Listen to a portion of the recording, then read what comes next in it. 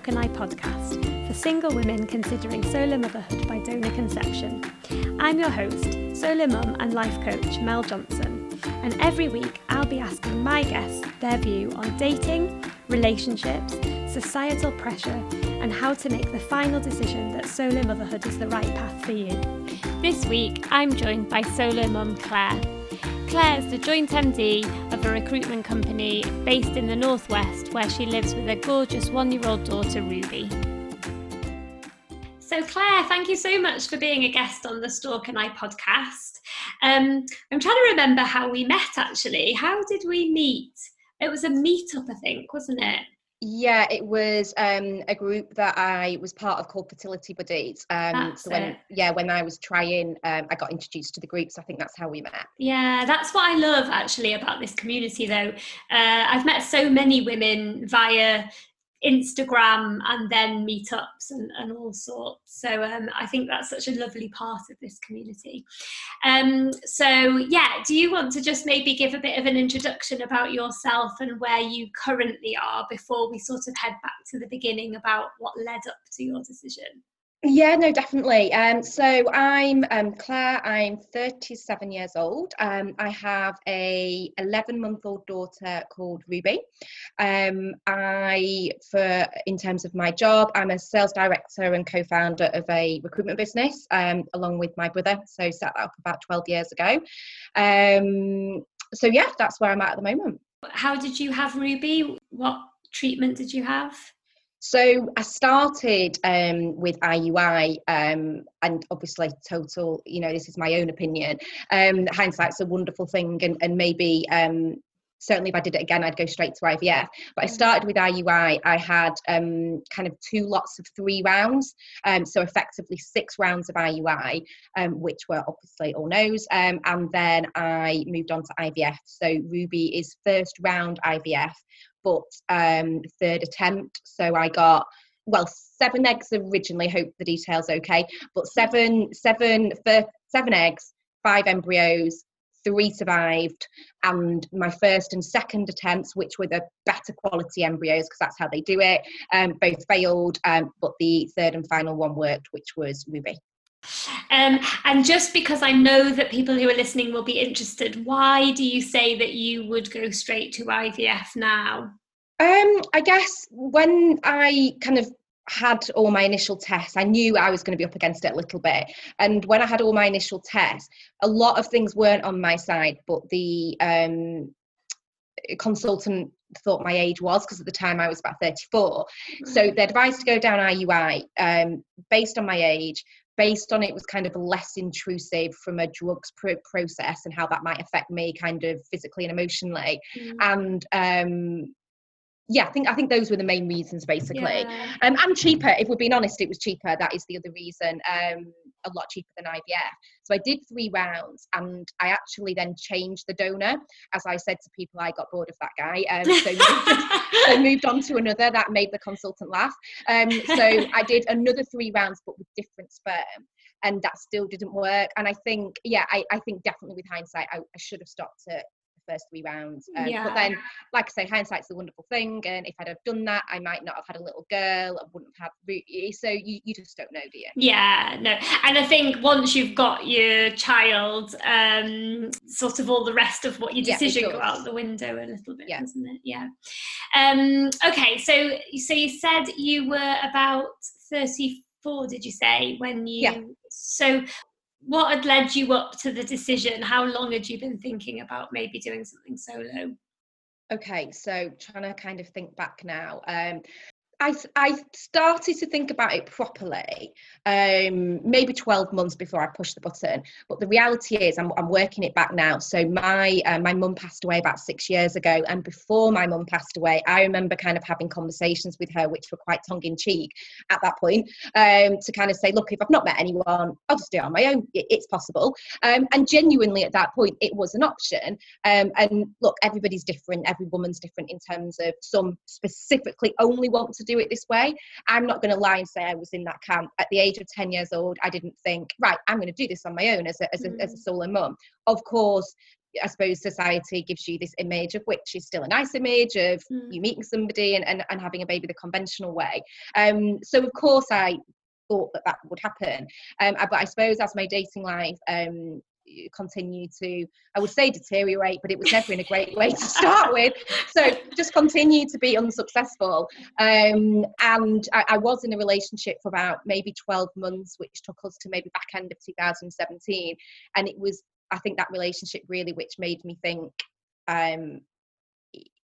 I can't just be with somebody with the view of having a child with them. That's totally the wrong reason. Yeah. So got myself out of that, moved into Manchester city centre actually, and just thought, right, I'm going to have 12 months. I lived elsewhere and rented my house out. So thought I'm going to have 12 months of not partying, because I really wasn't very young and I'm definitely not now, but just a bit of time out to think about what I wanted. And for 6 months, kind of, you know, obviously went out, had a bit more of a social life. There was lots of kind of events and stuff that we do with my work. So yeah, enjoyed myself. But even during that time, I wasn't actively looking everywhere I went. But of course, if an opportunity came up with a guy, I would think, right, you know, it's worth pursuing. And this sounds the most ridiculous thing, and people listening to this might think it's hilarious. But there were a couple of guys that I dated, and I was like, right. And because I was so fixated on the fact that I wanted to be a mum, and that was paramount to almost being in the right relationship, I would think to myself, can I imagine that person at the end of a bed delivering my baby or helping to deliver my baby? Not that they would be the midwife, but kind of being there. And then I was just like, this is insane. Like, to view a guy that way was putting so much pressure on myself, because my body clock was ticking. I knew I had some medical challenges. I'd been diagnosed with endometriosis when I was in my early 20s, and I'd had just some other issues in that area, shall we say. So I knew I was probably going to be up against it anyway. And I just felt so much pressure. And the minute I kind of thought, right, I'm going to take this into my own hands, went and saw my gynecologist, went to see my consultant, got the results, which, if I'm honest, I kind of still had some hope that like my egg count and egg quality would be better than what they were, but unfortunately they weren't. And I remember speaking to my brother, and the reason I spoke to my brother was because he's my business partner, and the reality is, running a business, clearly going through the process of IVF, and you know, I had, like I say, eight no's in total before I got a yes. Yeah, that's right. So that's a lot of an emotional roller coaster to go through at the best of times, let alone whilst, you know, trying to run a successful business with my brother. So I kind of spoke to him, and he was just, and I said, oh, maybe I should leave it 6 or 12 months. And he was like, look, it's never going to be the right time for you to potentially be out of the business. So just crack on, because like I said, time wasn't on my side. So the minute I made that decision, and I knew what the state of play was with my egg count and quality and all the rest of it, I felt quite, it's a bit of a cringe word, but I did feel quite empowered, because I was like, no, I've made a decision. I'm taking it into my own hands, and I'm just going to crack on with it. It did make dating then quite difficult. I don't know if you want me to go into that or not, because clearly dating couldn't really be on the agenda when I'm trying for a baby. You know, that the two things just don't really go together. Yeah. But yeah, so I guess that's the background. So no, when I was little, did I think I'm going to want to be a solo mum? I don't think anybody does when they're 10 years old. But as I kind of realised that I wasn't meeting the right person, which, if I'm honest, is partly down to probably my own fault and partly for other external reasons, then I just thought, right, let's prioritise being a mum. And I certainly wasn't ruling out meeting someone, and I'm still not, but there's just no body clock on that. Well, not in the same way anyway. So that I reached the decision. And you said that you chatted to your mum sort of tongue in cheek about it. I did exactly the same. What was her reaction? Did she encourage you? She wasn't remotely surprised. And obviously what's sad now is that because she then passed away, and she then didn't know that I was actually going to do that. But no, she wasn't remotely surprised. And interestingly, my family, like, I remember talking to my auntie, which is my mum's sister, and me and my mum had some quite open conversations about all sorts to do with guys and whatever else. It's just the relationship that we had. And my auntie, you know, obviously I don't have that relationship with my auntie, but yeah, when I told her, she was like, yeah, not surprised. So yeah, I don't know. Matter of fact. Yeah, and maybe they just clearly recognise that, yeah, my dating life was a disaster, so you need to go and sort it out. I don't know, but yeah, I don't think people were surprised, but I think that's partly down to maybe my character and how I approach things that I don't know. Yeah, but I think it definitely makes it easier to make the decision if the people around you are like, yeah, you know, not surprised, rather than, I think some people tell their parents and they're a bit hesitant, and that can make a decision harder. But if you've got the support of your family, then it can make it a bit easier, I think. And nice for you to know that your mum was supportive of that decision. 100%. So that's nice. And so how long did it take from sort of then having that chat that this might be something that you do to actually finally then going for it? So if we exclude the tongue-in-cheek bit with my mum, because I suppose then I wasn't on a path of it, I just thought, well, if it doesn't happen, almost. Yeah. So I moved into Manchester in the March, and I think in the July, August time, I was like, right, I've cleared my head. This is what I'm going to do. Went to have some tests, and then started in the September. So pretty quickly. Yeah. I don't really mess about with anything. Once you've made a decision, that's it. It's happened. Yeah. And did you have to work through any stuff yourself about making that decision? Like, was it an easy decision to make? Relatively. I suppose I was in a position financially where I knew I could support myself and, my child, now Ruby, obviously. I knew my job was being in control of it myself and my career was stable. I have the advantage of the flexibility. So if anyone runs their own business, then that flexibility, it is and it isn't there. It is there in that, no, I've not got a boss that I've got to say to. I'm going for appointments at crazy early times for blood tests, scans, and as you know, Mel, like it's intense, isn't it? Yeah. And so that was easier. But then the flip side of that is, you run a business, you've got to keep it afloat, you've got 20 people to keep in work. Like, I am on it all the time, and the standards I set myself in life are I know, ridiculously high. So it's kind of swings and roundabouts from that perspective, but I knew I was able to support. So I suppose that was relatively easy. And then what I did think a lot about, I was trying to think about it practically as well. And that's probably the bit that, even when I was trying, would often go round in my head. So obviously, being a donor child, I wouldn't know the grandparents on that side. Ruby doesn't have any grandparents, which is really sad, because my dad died when I was really little, and like I say, my mum about 6 years ago. So that was difficult to accept. But then I'm fortunate in that I come from a big family. I've got 2 sisters, 1 brother, 10 nephews and nieces, ranging from now 3 to 19. So there's so many of us that I kind of felt that was enough. I do still feel guilty genuinely about the grandparent situation. And it was more the practical side of, how am I going to manage with no sleep? How am I going to do this? All sorts of things that I thought about when Ruby goes to school. As we were talking earlier, I definitely like to overanalyze, but I think you have to think these things through. So when Ruby goes to school, and if I am still single, which I hope I'm not just for support, obviously, but I hope I'm not. When Ruby goes to school, if I'm single, and there's lots of mums in this position, well, what do you do with holiday? There's so many things, and there's only you to do everything, and pickups and drop-offs and the impact on work. So I try to think of every eventuality, but you're never going to be able to think of them all. And no matter how hard you think it might be, it is a million times harder. There's no getting away from that. But I did put some things in place to help during those early months, which I'm really glad that I did. And I think I've done the same. There's only so far ahead you can look, isn't there? Because you're like, well, what happens in the school holidays? You're having that thought before you've even got pregnant. Conceive, like you don't conceive in that way, but got pregnant, sometimes you have to think, do you know what? I know that I'll be able to figure something out later down the line, but it is. The other thing I think is I often compare myself and think, oh, it's hard for me because I'm a solo mum. But actually, if I speak to lots of my friends, they're not in that much of a better position anyway. If both of them are working, they also have some of the same challenges. So sometimes I have to remind myself it's all parents that have these I agree, on your own.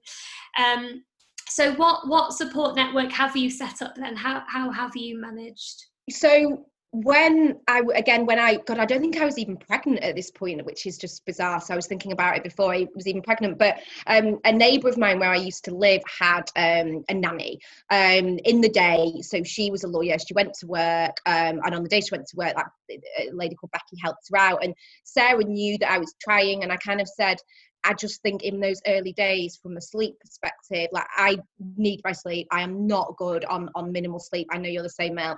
I'm not good on minimal sleep. So I had to find a solution. So I got in touch with this lady, and Sarah had said to me, oh, like she really likes the kind of nannying bit with babies. I'm like, result, this could work. So I spoke to Becky, and I met her a few times. I only met her when I was pregnant, but we were in touch before. And then when I got pregnant, probably met her like 3 or 4 times. And the arrangement we came to cut a long story short, was that she helped out 2 nights. So the setup that I had was, so financially, again, I had to make sure I had savings to accommodate this, because it was a massive additional expense. So she came 2 nights a week. I think it was like a Wednesday and a Saturday, from Ruby being about 2 weeks old to her being about 3 months old. And a couple of friends kind of said, oh, but will it work? And she's your baby, and when you hear her, it'll be hard. But because Ruby would be in the spare room where Becky was, in her kind of Moses basket, well, as soon as Ruby made a peep, Becky would instantly wake up, and she was kind of obviously only light sleeping anyway, so I genuinely didn't hear. And the first night, because I had a bit of a rocky start, to be fair, I ended up having what was classified as emergency C-section. I'd been in labour for about 10 hours, but it wasn't emergency, but they needed to do it. And then I had a hematoma as well, so I had to go back into hospital. So I was basically just a bit fucked over, to be quite bluntly, in terms of you did say I could swear, in terms of the C-section and all the pain and limitation, the hematoma and the double pain, and then doing it on my own. It's like, oh, come on. So I actually moved in with my brother for a few days, so he supported me, came back here, and then around about that time Becky came and did the 2 nights, and that was an absolute godsend. I don't know how I would have coped without it. The first night that I slept through, I was like, this is the most amazing feeling. And obviously you've still got 5 nights where Ruby was up to start with, like any baby, 3 or 4 times, and it is so hard. But even now, even though she's only still 11 months old, I know it was so hard, but it's not enough to stop me from doing it. Yeah. It's really hard when you're in the middle of it and you think, oh my God, will I ever sleep again? And I think I was quite fortunate with Ruby in that after that, that's why I kind of stopped with Becky after about 3 months, maybe 4 possibly. But she's never been a horrendous sleeper. I would have liked her to have slept through earlier than she did. She probably started sleeping through at about 7 months possibly. Yeah. But she's never been awful. So even from like 4 to 7 months, she was maybe up once in the night, and that then became manageable when you were used to that. So that was a sleep element. My brother and my sister have been amazing, and they've got families themselves, so it's obviously hard, but they've been really good and given me some breaks. Again, everybody's different, but I don't want to inherently change the person I was before. Yeah. I want to be that person, and I want to be a mum. So before I had Ruby, I like to have a good night out and to release a bit of frustration and to have a good time. And obviously I can't do that on a regular basis, but I wasn't doing it weekly before because I'm 37. But certainly for me, pre-lockdown, I mean, lockdown's a whole different story, but pre-lockdown, I really needed to have that night a month. So between my brother, my sister, Becky, who now babysits, so that was a great advantage of getting her to do the night nannying, because she now knows Ruby and will babysit as well, so that's fab. And then also my sister's partner's mum, she just literally loves babies and children. So I've got kind of 4 people that I can lean upon when I need it, I suppose. So yeah, I would have really struggled without that network, which on a serious note is what lockdown has shown me, because for the first couple of months it was literally me and Ruby, and as much as I wanted to be a mum, I didn't want to do it with absolutely no support network or childcare. So that's obviously been tough.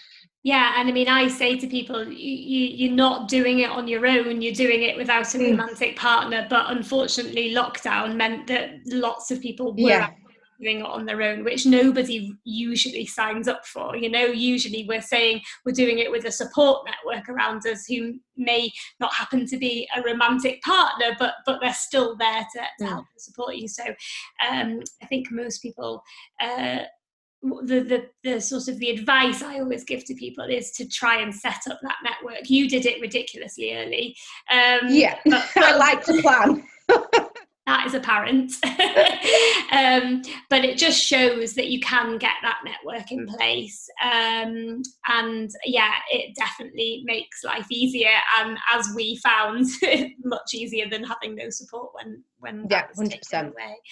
And then you referred to sort of not being able to date as you were going through treatment. So actually, I have met a couple of women who have actually met people and carried on, or some people met them when they were pregnant, or all through, to be honest. Yeah. But, what was your view? When did you stop dating? How honest you want me to speak? So it was really hard. Even so, I was involved with guys or would go on dates when I was trying. Because ultimately I didn't know if it was ever going to happen at all, even via IVF. Yeah. So it was like, well, I don't want to cut my nose off to spite my face if I might meet somebody. So yeah, I mean, I went on a few dates, but it was really hard because I'm a real open person, as you know, kind of say it as it is, heart and sleeve. So when you're meeting somebody and you're getting to know them, to not talk about the biggest part of my life at that point is really difficult. But obviously to then land that on someone, oh yeah, by the way, I'm trying for baby, is also not the normal conversation that they would learn on a date. So I'm trying to think back now, but yeah, when I was trying kind of a couple of guys that maybe I dated, but I just ended up thinking that neither felt maybe like they were a good long-term option, so therefore for the short-term gain it just didn't really make sense. When I was pregnant, I don't know, this might sound a bit weird, but it's just true, so you can include this in the podcast. I actually felt at a point in my pregnancy I got more attention off guys than ever before. Really? But there is a thing, and I have heard this before, where I think the whole concept of a woman being pregnant and glowing and all the rest of it, guys can find quite attractive. I really don't understand why, because when you're absolutely massive, you really don't feel that way. But yeah, I don't really think that they viewed anything long term. So yeah, obviously when I was pregnant, nothing. And then since, well, it's obviously a bit of a challenge for obvious reasons. So yeah, I just kind of ruled that part out. And I think some of my friends, all my friends were on board, as were my family, but I think my friend's concern at the outset was almost I was ruling that out, that was never going to happen. And I was like, no, actually it's the polar opposite. I'm absolutely wanting that to happen, but what I'm not prepared to do is rush it and make a quick decision, end up with the wrong person, and then create a whole mess for myself. I just wanted to try and compartmentalize and get what I wanted, which I was fortunate enough to be able to do, and be a mum, and then kind of deal with that when the time felt right, really. So yeah, I just had to accept the fact that part of my life was not really going to happen, which actually is quite, it's not easy. It's quite a big sacrifice, because when you're going through IUI, IVF, it's really hard. And even if you're lucky and you get pregnant once, it's just such a roller coaster. And the amount of times that I remember speaking to my brother and my sister, and I'd have to tell them it was a no, and it was just awful, and it was just like Groundhog Day every single time. And then they didn't know what to say, because they were devastated for me as well, and it just felt like every single time. But then I think, as something totally different and not to do with IVF and babies, but as a webinar I was on the other day, humans, it's, when I say forget, you don't forget, but you do forget a feeling, and you just, I don't know, you just kind of crack on with it. And I think humans just have the ability to do that. And yeah, I was really down when I knew it was a no, but then I just continued until I got what I want, much to my consultants, not dismay, that's the wrong word, but and amusement is as well. But I think he was just quite perplexed, because I didn't really give myself any breaks in between.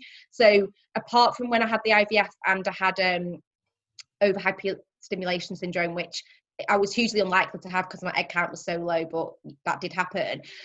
So then I had to take a break because I needed to recover and my embryos had to be frozen.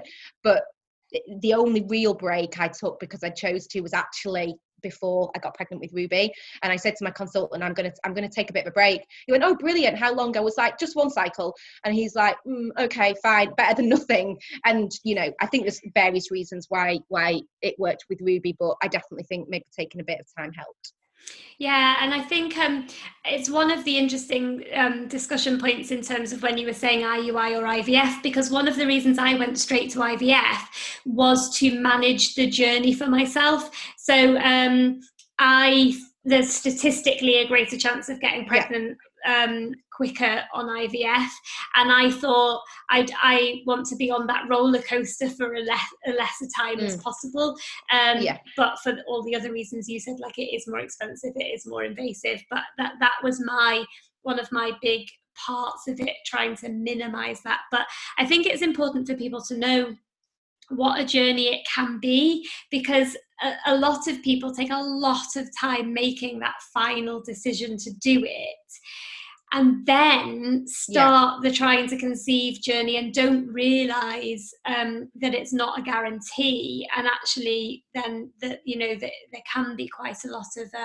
upset and disappointment, and you're going through it on your own, and it's like you said, your brother and sister were supporting you, but it's hard, isn't it, because they don't know how best to support you sometimes. So yeah, it can be a challenge, but I think it's good for people to know and to be prepared that when you've made the decision to do it, it's not always straightforward. Yeah, I mean, that's almost the easy bit. It's not easy, but it's almost the easy bit, isn't it, of kind of weighing it all up, your personal circumstances, but it's not even started until you really start to try. Yeah.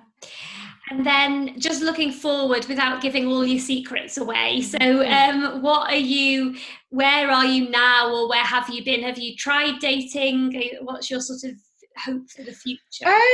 Yeah, I mean, it remains what it was, which is I absolutely want to meet somebody, and I think most people, if they're honest, feel exactly the same, for lots of reasons. And I don't, maybe it was because society dictates it, I don't know, but it paints quite a nice picture of it, doesn't it? And it's obviously not all, it's not all rosy, I'm aware of that, but yeah, no, I absolutely do want to meet somebody. I think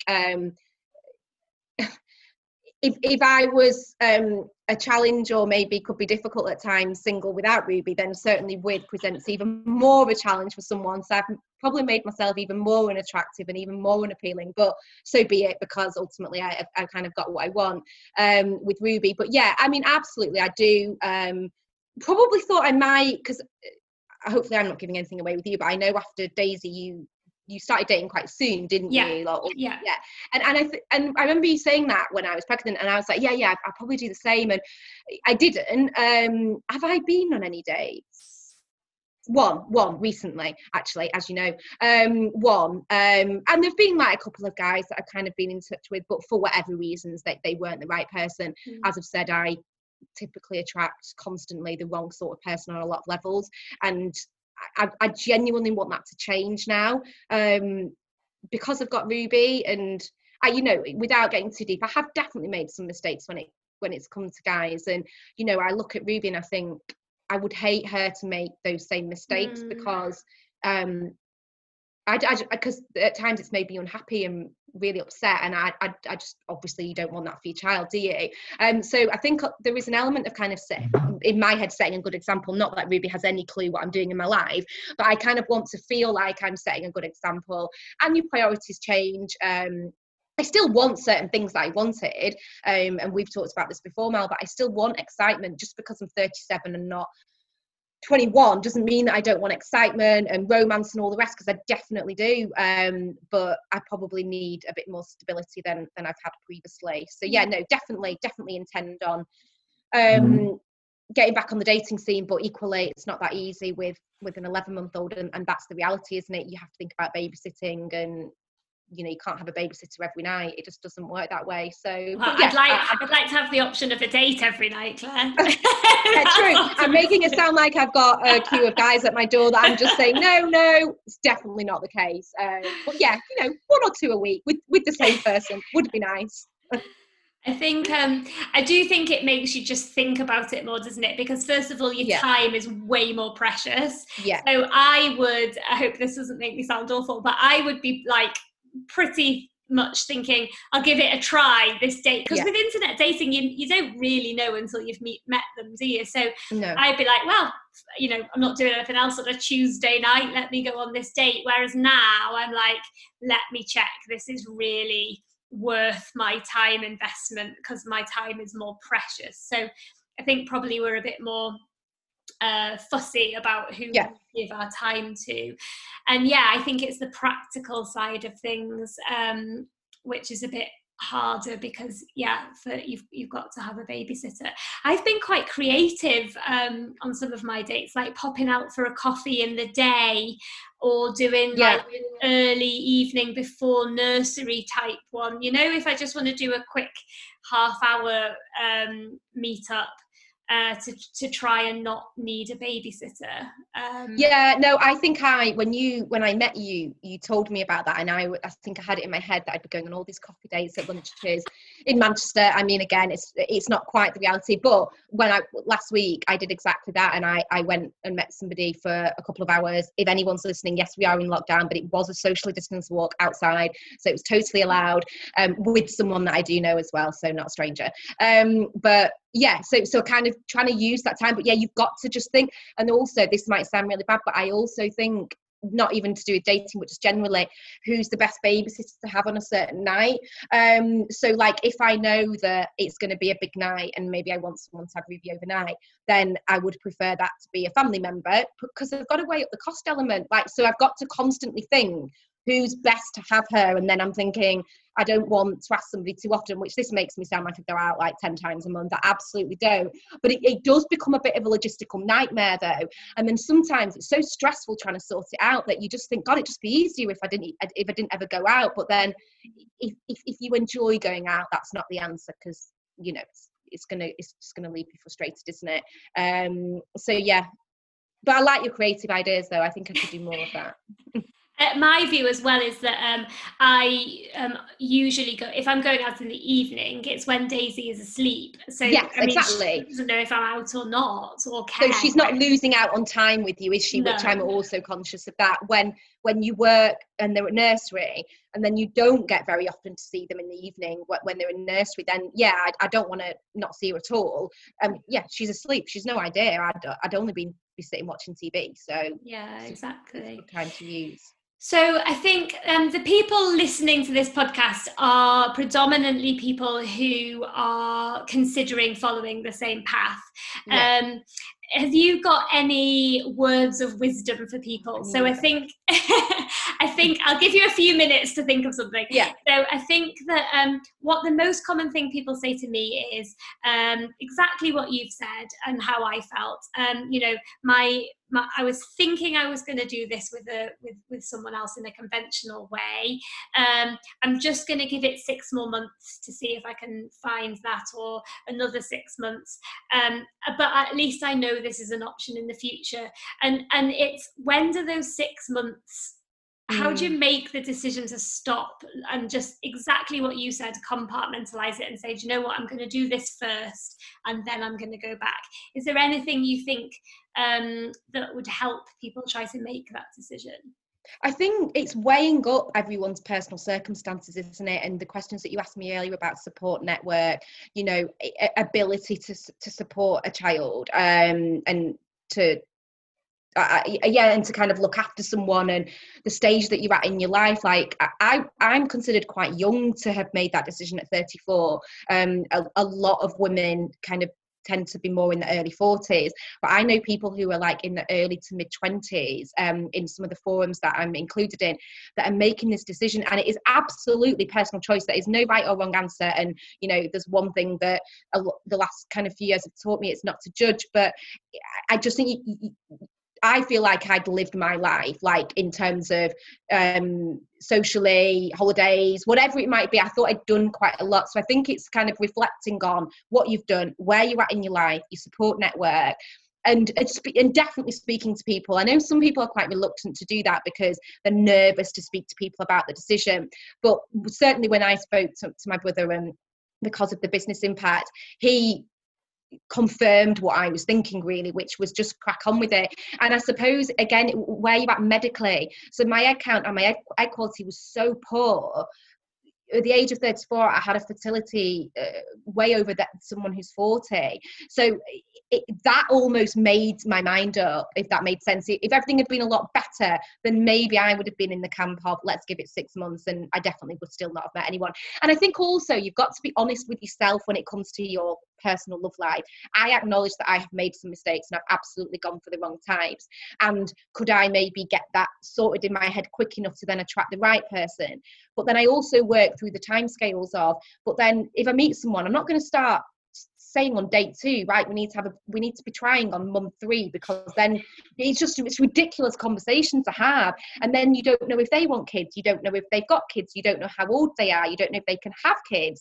There's so many unknowns. So for me, it was just like, no, too many unknowns. But that is partly to do with how my mind works, I suppose. But I think you've just got to assess all factors in your situation, and I would really recommend speaking to those that you know won't judge you, and that know you well enough, so they will probably be able to think whether you'd be able to deal with it. And the other thing that I would say, and this used to really piss me off, by the way, and I'm going to be one of those people, and for that I apologize, but so many people said to me before in relationships, by the way, it's so hard, which wasn't a matter of, they weren't saying don't do it, they were just saying it's so hard. And it just used to drive me mad. I would just felt like saying, like, seriously, God, like, it's my decision, like, stop saying that. Because for me, and again, it depends on your mindset. For me, just because something's hard doesn't mean it's not worth doing. I've gone through a load of kind of shit, good stuff as well, but a load of shit in my life, and come out of it the other end. So it's hard is not a good enough reason for me to not do anything in life. But it is so hard, and there is and there is no getting away from that. And no matter how hard I thought it would be, times it by like 100. And somebody said something to me, which was to me the truest thing, and it might sound sexy for me to say this, but it was a guy, and I was quite heavily pregnant at the time. I was like, oh, thanks for telling me that. And he's got 2 little ones, and he was like, look, babies will take you, kids will take you to places you have never been before, both good and bad. And maybe if people have more patience than I do, then maybe they might not see those extremes. But it was the truest thing that anyone's ever said to me, because it's relentless for anybody, like you've said before, even in a relationship. It is so relentless, with no one to just say, please just take her for 10 minutes so you can reduce your stress and how kind of worked up you are at that moment. But equally, literally in a split second, she smiles at me and does this massive open mouth smile, and all's forgiven. So it's such extremes of emotions, which, you know, I'm not the most measured person in the world, but even if you are, I think you still experience those emotions. I don't know if you'd agree with me, Mel. I think it's super important to share that, because yeah, we've got a responsibility to be honest about the reality. We don't want to paint the picture of this fantasy. It is really hard, and there are times where you feel, honestly, it's the tiredness. It's the tiredness that I think can be the thing that is the hardest. But exactly, it's weighing up. Probably every parent will tell you that every parent feels the same, and just because someone found it hard doesn't mean it's going to be doubly hard on their own. And I think it just depends on everyone's individual circumstances. But I'm with you. One of the most frustrating things, you know, when a builder comes round and they're like, ooh, it's going to be expensive. They're like, ooh, you do know how hard it is. And it's like, I'm not stupid. I do know it's going to be hard, but people are coming at it from their experience as well. They're not in your shoes, so they don't know how hard you'll find it. That's what I thought about. Yeah.